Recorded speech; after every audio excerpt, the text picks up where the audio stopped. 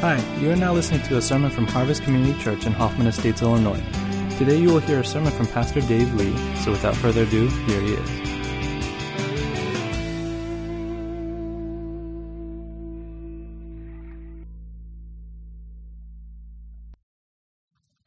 This morning, I could say this almost every Sunday during the Sermon on the Mount.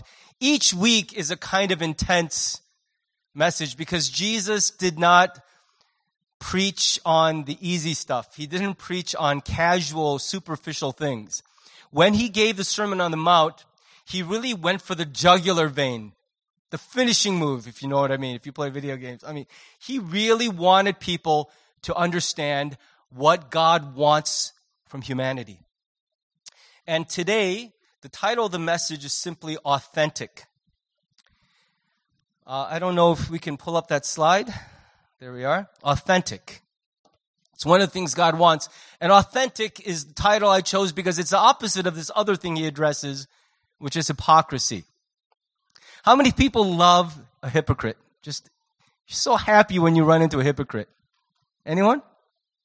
How many of you consider it a great compliment if someone said, you are actually the biggest hypocrite I know? You're like, well, thank you. Wow. How many people did I beat out for that great? No one likes a hypocrite. Hypocrisy is ugly in anyone, and every one of us at some point in our lives has behaved as a hypocrite, haven't we?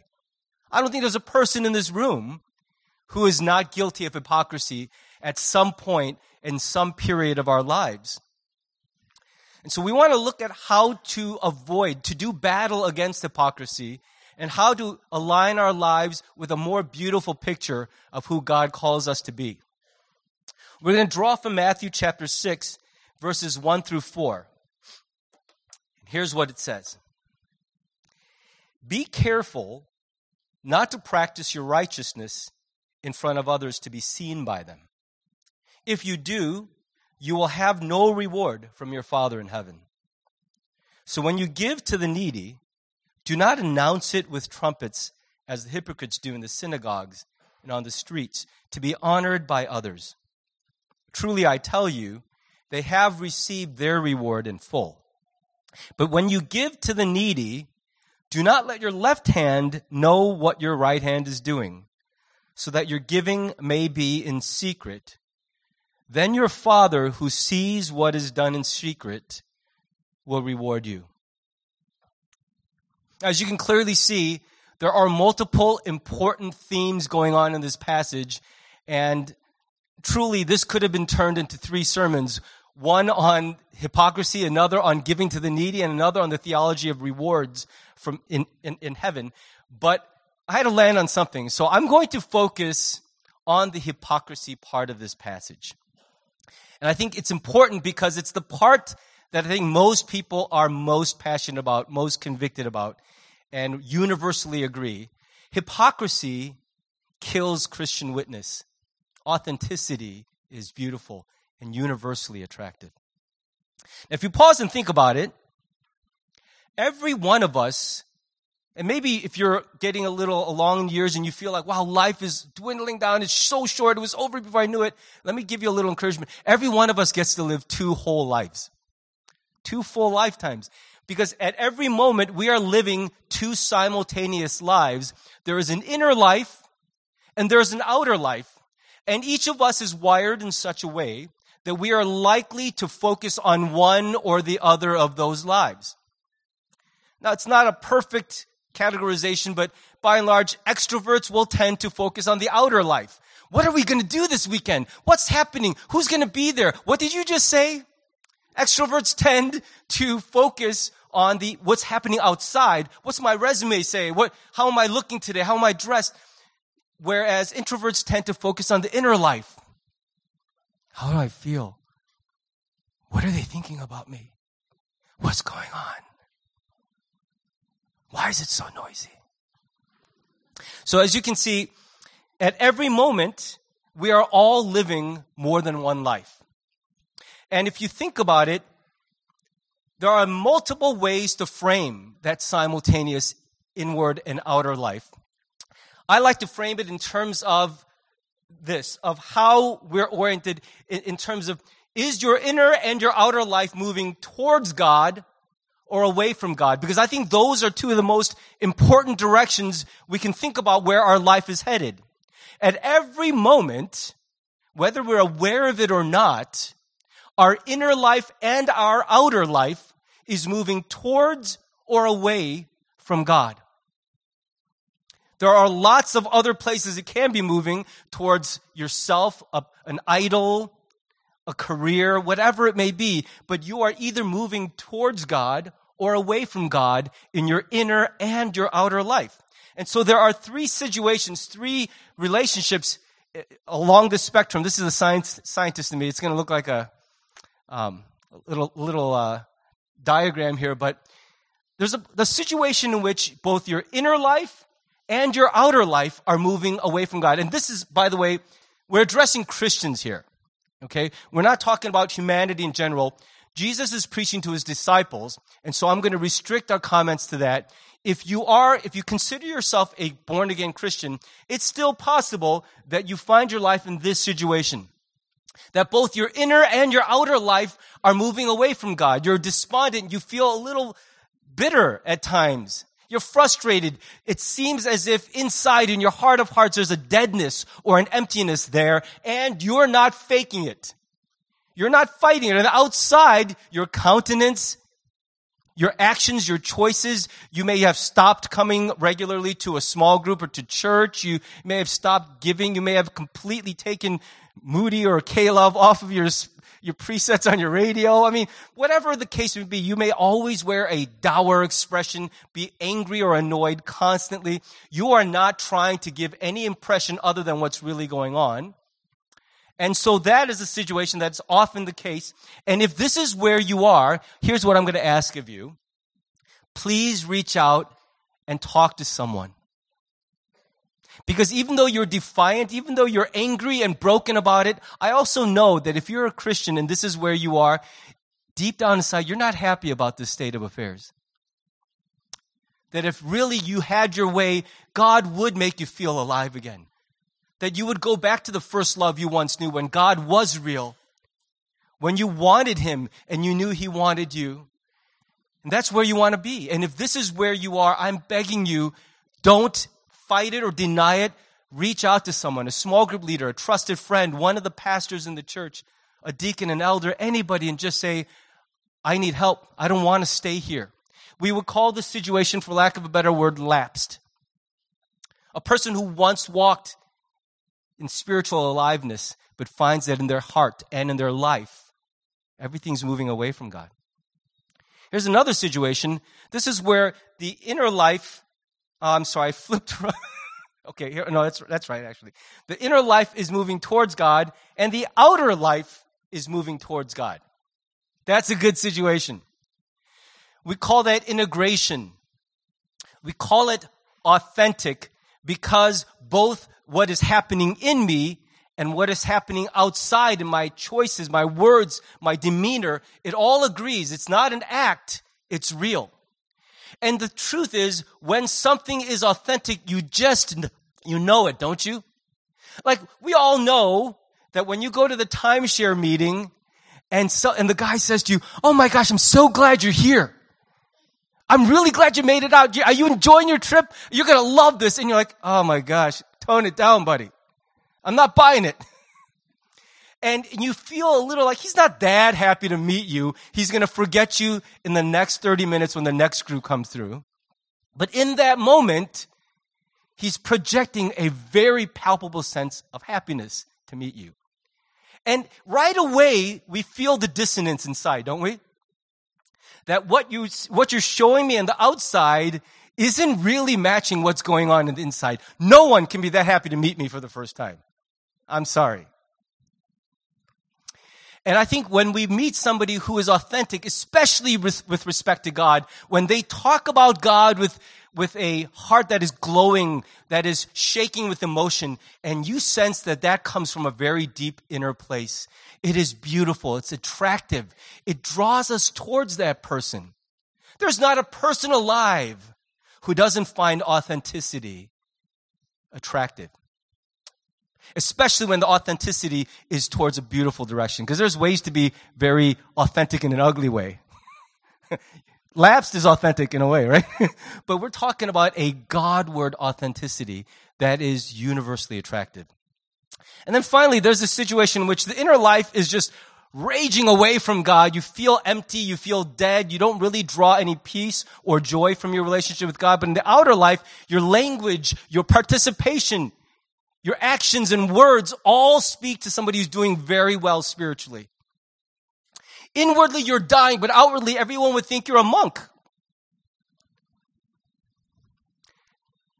We call that hypocrisy because it is an illusion, a smokescreen that masks our view and the world's view from what's really happening inside. It's upsetting when we meet a person whose inner and outer lives don't match.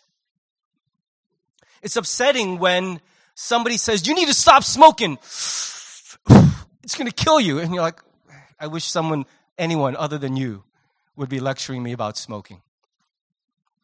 It's upsetting when your boss tells you to work harder and he goes home an hour before everyone else. Hypocrisy is universally ugly and upsetting. It's unattractive. It makes us want to avoid not only that person, but everything they stand for. That's why when we meet a hypocrite in the church, we don't just walk away from that person, we walk away from the church. And when you walk away from enough churches, lowercase c, you decide to walk away from the church altogether. Hypocrisy is ugly. And hypocrisy, probably more than anything else, has damaged the Christian witness in the world. Wouldn't you agree that one of the reasons that we're uneasy about outing ourselves as Christians, we talk about the LGBT community having a coming out. I think Christians also have to have a coming out. And today it may be harder to come out as a Christian than to come out as gay. Because the world will not applaud you for coming out as a Christian. And part of it is because we have shot ourselves in the foot. Hypocrisy has just decimated our witness in the world. And part of the reason we're uncomfortable outing ourselves as Christians is because of all the historic failings of the church and of individual Christians to really portray in our lives the gospel which we proclaim with our mouths. It's clear that hypocrisy is damaging our witness as a church. But where do we begin with the rooting out of hypocrisy? Here's one thing I've learned, and you probably agree with me. It's much easier to spot the hypocrisy in other people. I mean, you could do it all day long. You're like, oh my God, Somebody once asked the preacher, isn't the church full of hypocrites? And the pastor said, well, there's always room for one more. It's not full. Yeah, I mean, hypocrisy is everywhere, and it's really easy to spot it in other people. And we probably even say about a hypocrite, why can't they just see how ridiculous they sound, how contradictory their lives are? Why can't they see that they're living a lie? And we probably say that about others, but gasp, what if others are saying it about us? Because I think the last person to see our own hypocrisy is us. It's very easy to see hypocrisy in others. It's really hard to see it in ourselves. But in fact, that is the best place to begin if we want to do away with hypocrisy in the church. Don't start with how everyone else is screwing up. Start with you. Look into your own heart and say, God, is there anything awry in me? Something where my inner and my outer life don't match. That's why Jesus begins the sermon by saying, be careful.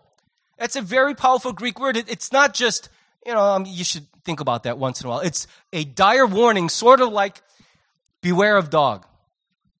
I watched a burglar being interviewed on a TV news show, and he said, when you see a beware of dog sign on a fence, whether there's a dog or not, there's not a burglar in his right mind who would touch that house.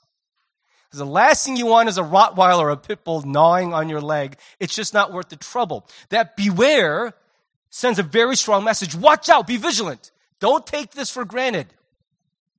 And that's what Jesus says is, look, be aware of what I'm about to say next. Because it is so easy for this to happen to my followers. What Jesus is saying to his disciples is hypocrisy is not something that other people do. It's something every one of us is constantly in danger of, because the desire to look like we're doing better than we are is so strong in human nature. My dad had a medical practice in the community that was economically very depressed. Everybody there was on public assistance of one form or another. But when I went to visit him at his clinic, I would see Cadillacs lined up in the parking lot. That was back in the day before Lexus and Infiniti and all these other cars. Cadillac was like the car. And I would be like, Dad, I'm confused. All your patients are on public assistance, but they have Cadillacs. He goes, so I don't understand it either. I asked his office manager, who happened to live in the neighborhood. She goes, oh, well, here's the little secret is they have a Cadillac, but they only have 1 gallon of gas in it at any given time. And I understood that. Even as a teenager, I understood that I would rather have a Cadillac I can't drive more than 5 blocks than a junker I could drive around the country. That it's important to me, I think it's important to all of us to look like we're doing better than we actually are. That instinct, that need to appear better than we are is so strong in human nature. That's why when someone asks you, how are you doing? You don't even think, the lizard brain just goes, oh, I'm doing pretty good. No, you're not. And maybe you're like, well, they don't really want to know the answer. Well, but the thing is, that's independent of them. Our gut level reaction is just to say, yeah, I'm doing fine, because we want to project okayness, even if what we're experiencing inside is a kind of death. So Jesus says to us, be careful when you're tempted to project an outer life that does not tell the truth about the inner life. Be careful, because it's very easy to slip into this trap. Now, Jesus is not forbidding us to do anything righteous in front of other people. I mean, some people have taken this to an extreme and, they have a private booth or someplace where you can put in your offering because they don't want to see the offering plate being passed around. Whenever they do anything righteous, they wear a disguise or something. We don't have to go to that length. The problem, in fact, look at Matthew 5:16.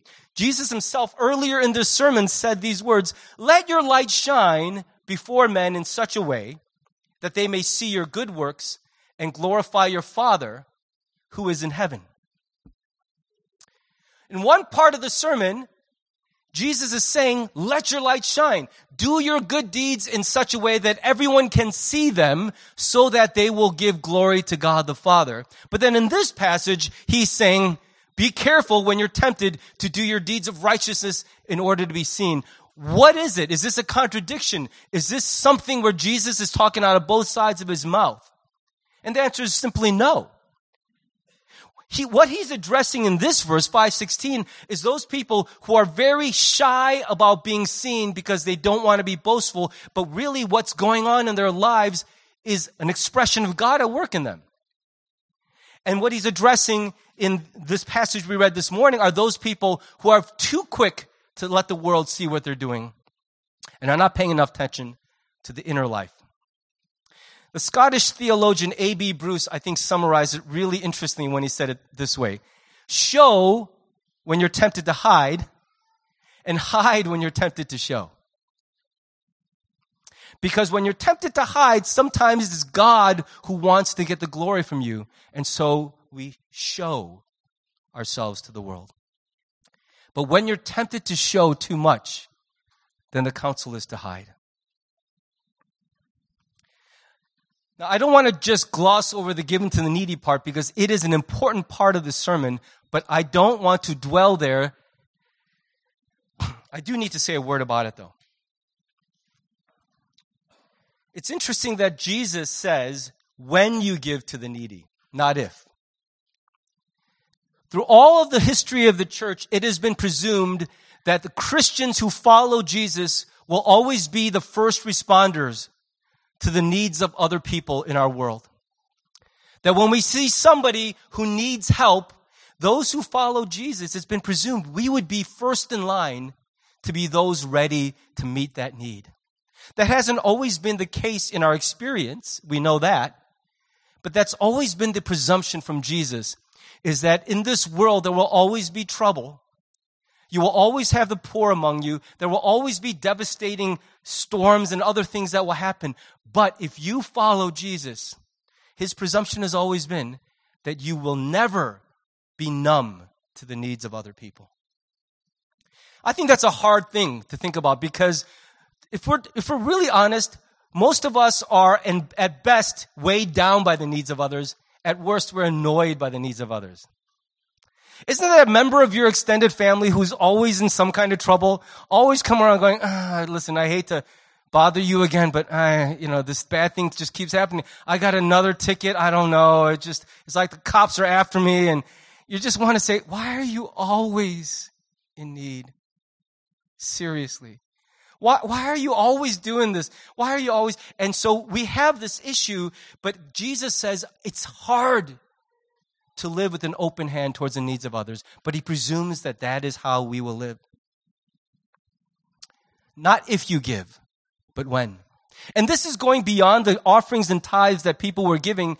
The presumption was that if we follow Jesus, there will be another portion of our earnings that is intentionally set aside so that when we find somebody who has a need, we have something to draw from to help. And I didn't realize this till much later in my Christian life, that I'm supposed to set aside some of my money, not just for my needs and my family's needs, but so that I'm able to help when my heart is moved to help. And I remember as a young Christian being frustrated over and over because I would meet somebody who had a real need. I'm like, I wish I could help you, but I just can't. And I kept saying those words. And I'm like, something is wrong with me. I'm so moved to help, and I'm always too broke to do it. And a Christian leader in my church said, did you ever think about budgeting to leave a little room to help others? In fact, Jesus did it himself. It says in the Gospels that Jesus and his disciples had a sack of gold that they walked around with coins, and with it they bought their own groceries, but they also gave lots of it to the poor. And I think that's a good practice to be challenged by as Christians. When you bring home your paycheck, do you immediately allocate all of that money to your family's needs? I think it's a good challenge for us to receive from Jesus, to set aside a portion of our earnings, to be ready to rise up and stand with others when they have needs. And it's not just money, though it's the easiest thing to see, but sometimes what we have to be willing to give, to spend for others, is our reputation, our power, our voice, our time, our attention. How much of the things that you consider yours are set aside with the express purpose of making them available to other people?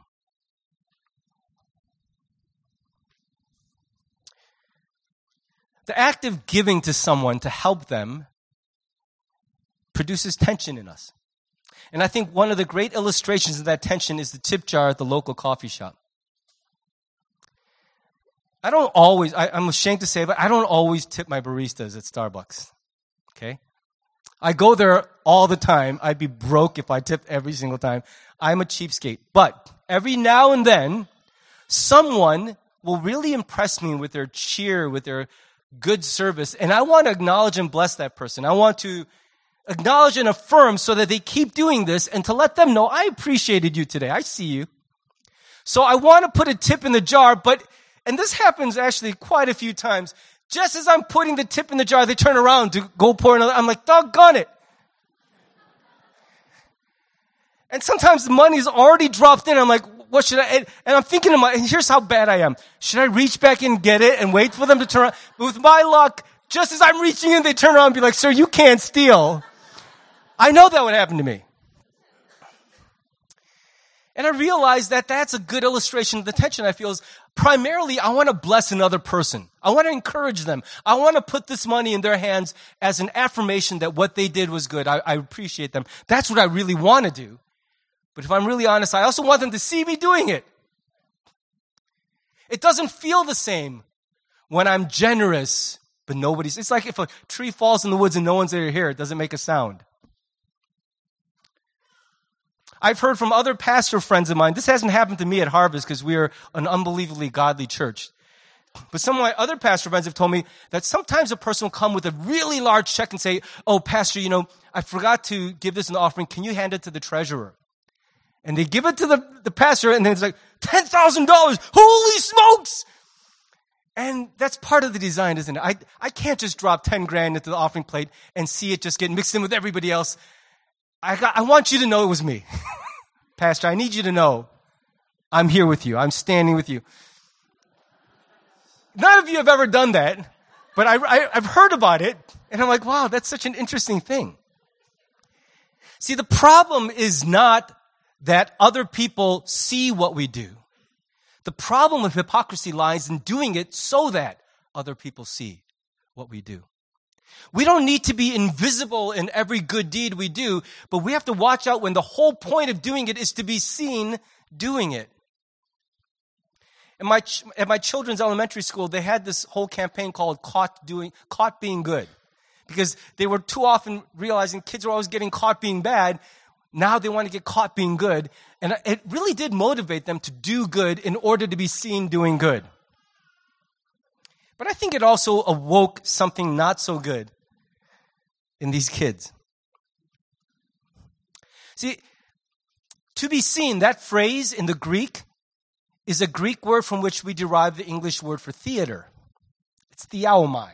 It's interesting that to be seen is about being theatrical, about putting on a show. And the word hypocrite translates the Greek word hypokrites, which is an actor, a person who puts up a mask in order to portray a role to the world. This is not who I am, but for this moment, it's what you're going to see. I will become this for all of you to see.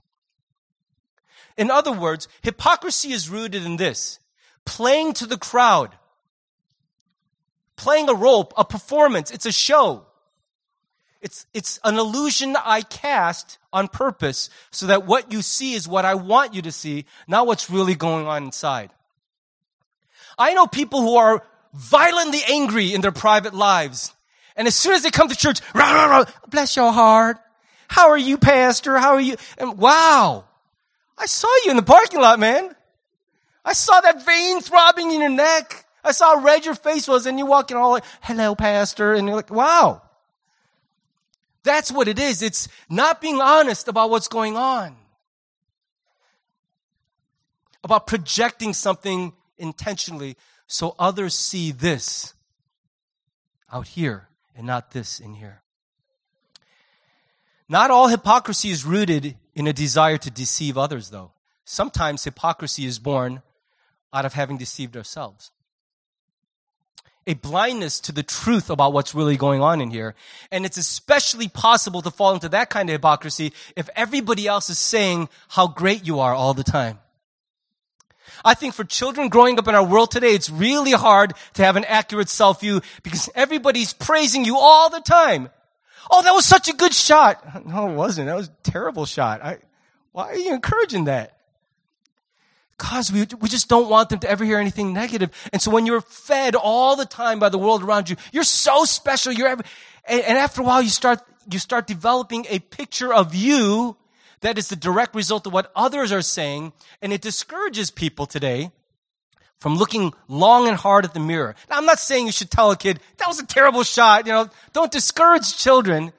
But right now, that is not what we're in danger of at all, is discouraging children. What we're in danger of is not giving people an accurate self-view.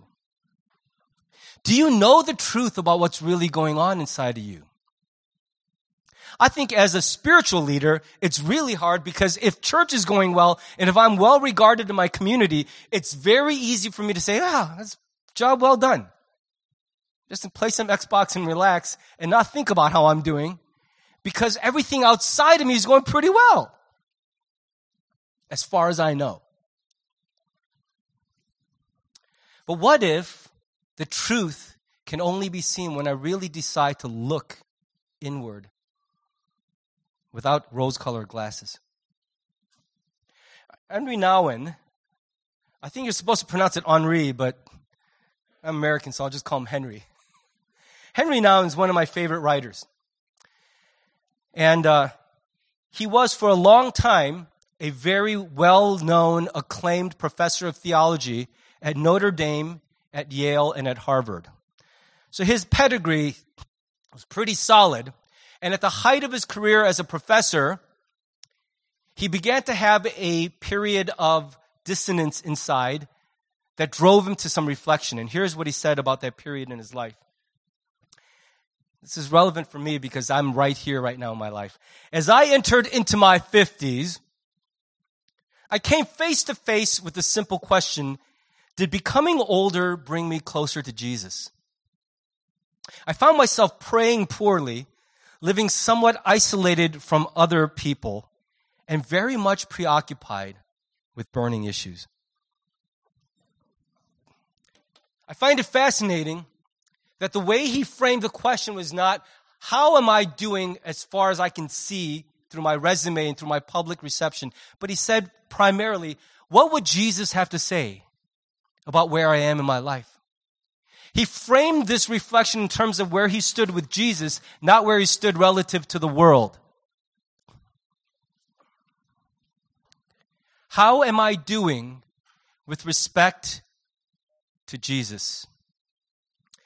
As he realized entering his 50s that though he had gotten older, though he had studied harder, though he had come to know so much more about Jesus, in his inner life he was drifting further and further away from Jesus himself and all that he stood for.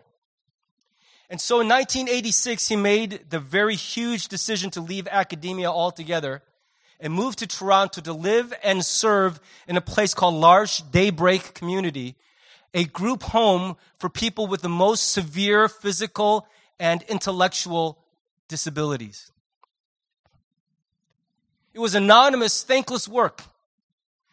An Ivy League professor spent all his days ministering to people who didn't even know what his name was, who were just this side of a vegetative state. And he finally found the heart of Jesus and his true self in that experience. He realized how hard it is to love when no one acknowledges you for the love you gave.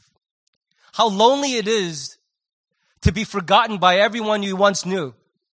It's never been heard of again.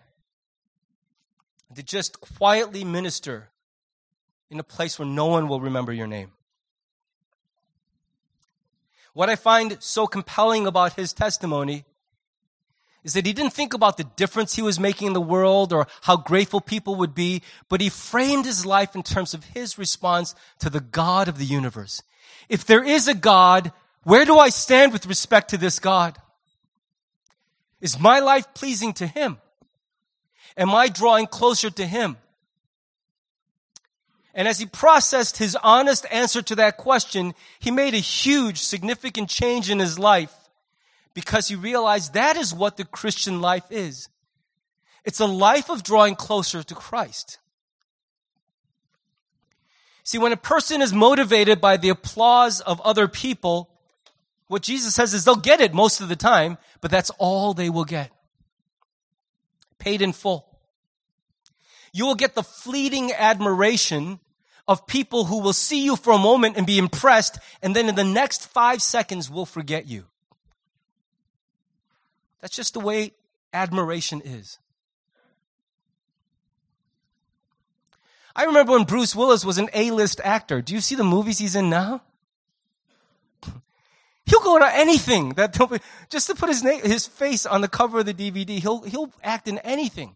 And I remember a time when everybody appreciated, admired, would be honored to have him on their movie. Now he's thankful when someone calls him back.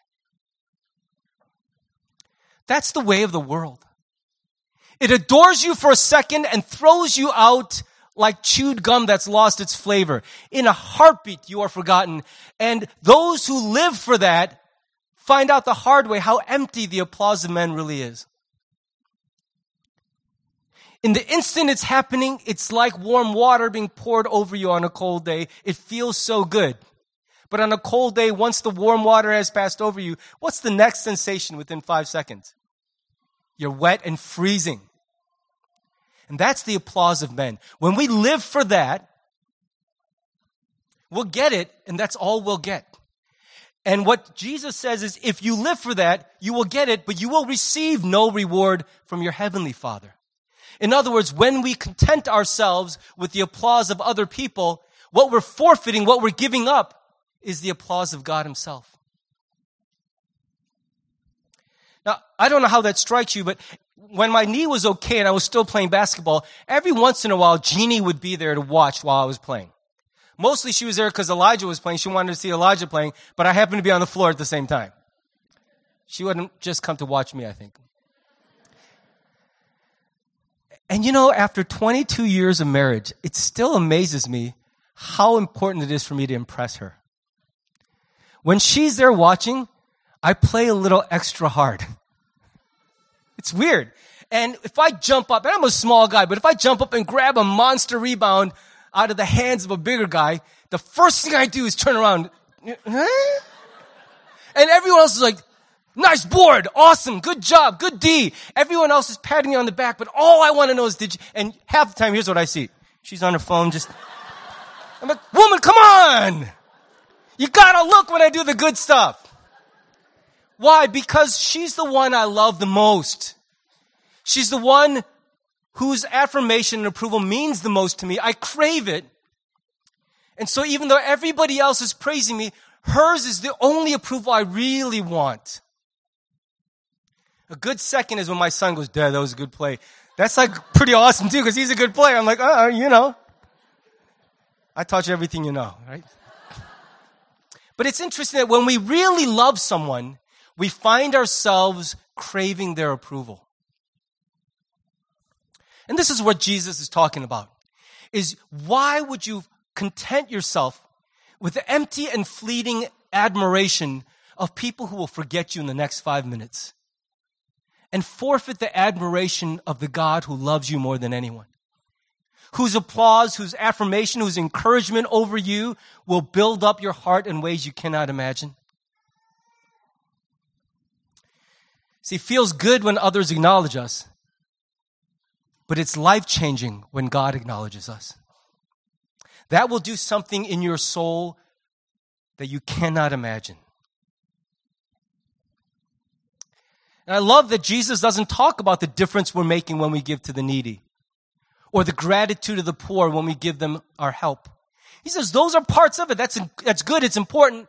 But the primary thing that should motivate our giving to the needy is not a desire to make a difference. It's not altruism. It's not a desire to have people be grateful to us. It's because God lives.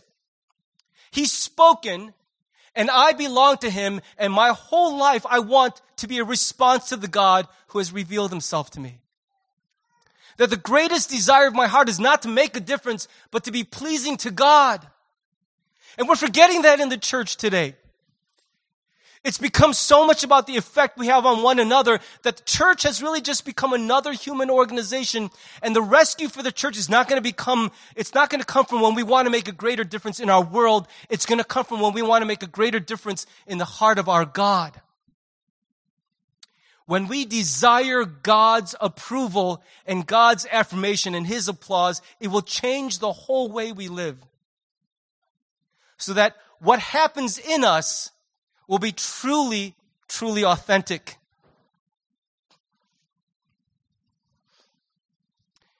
I'm going to close the message this way. Twice in this passage, Jesus refers to the reward that our Heavenly Father will give us.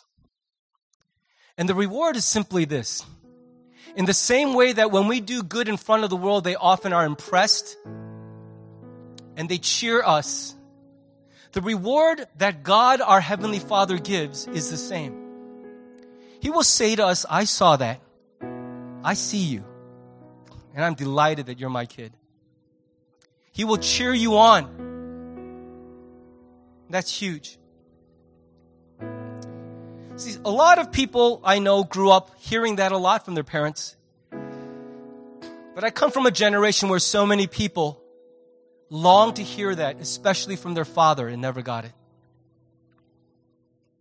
That's some of us in this room. Longed for the affirming words of a father and never got them, either because for one reason or another our father was absent in our lives, or because our fathers were physically there but refused to acknowledge the good they saw in us.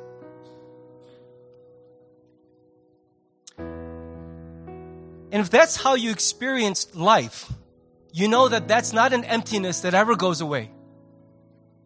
It leaves an open wound. Jesus can fill it. But the need for a father's approval is huge. It's inbuilt in us. God designed that need for himself.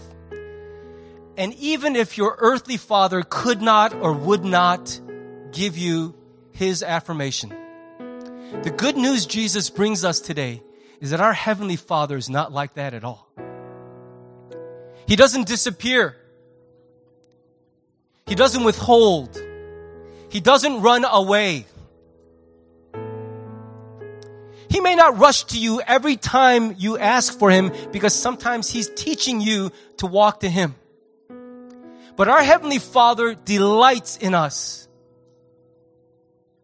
And when no one else is watching, even when we serve and do righteous things in secret, one set of eyes are always on us. There's one who never misses a thing. He sees. Every time you befriend that lonely kid in school who everyone else avoids, and it's going to destroy your reputation to be sitting in the cafeteria with that kid. And you're not going to end up in the yearbook as humanitarian of the year. No one else will see. But you know who sees? Is your Heavenly Father. Everything no one else notices, he sees. And each time he sees that righteousness in us, he says, I see you. And I'm proud of you. I'm so glad you're my kid. That father wound is a deep wound. And if you wait for your earthly father to give it, it may very well never come. But the good news of the gospel is that you also have a Heavenly Father. And Jesus Christ has opened up the way for us to have a relationship with our Heavenly Father. And our Heavenly Father delights in us when we live for him. Nothing is missed. Nothing escapes his notice.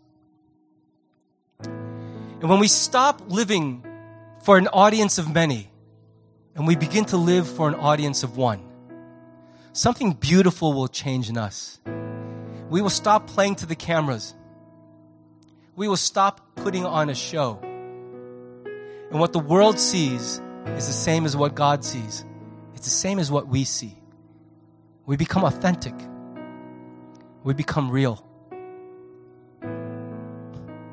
And I think if God's church will be filled with people like that, I believe we will change the world for him.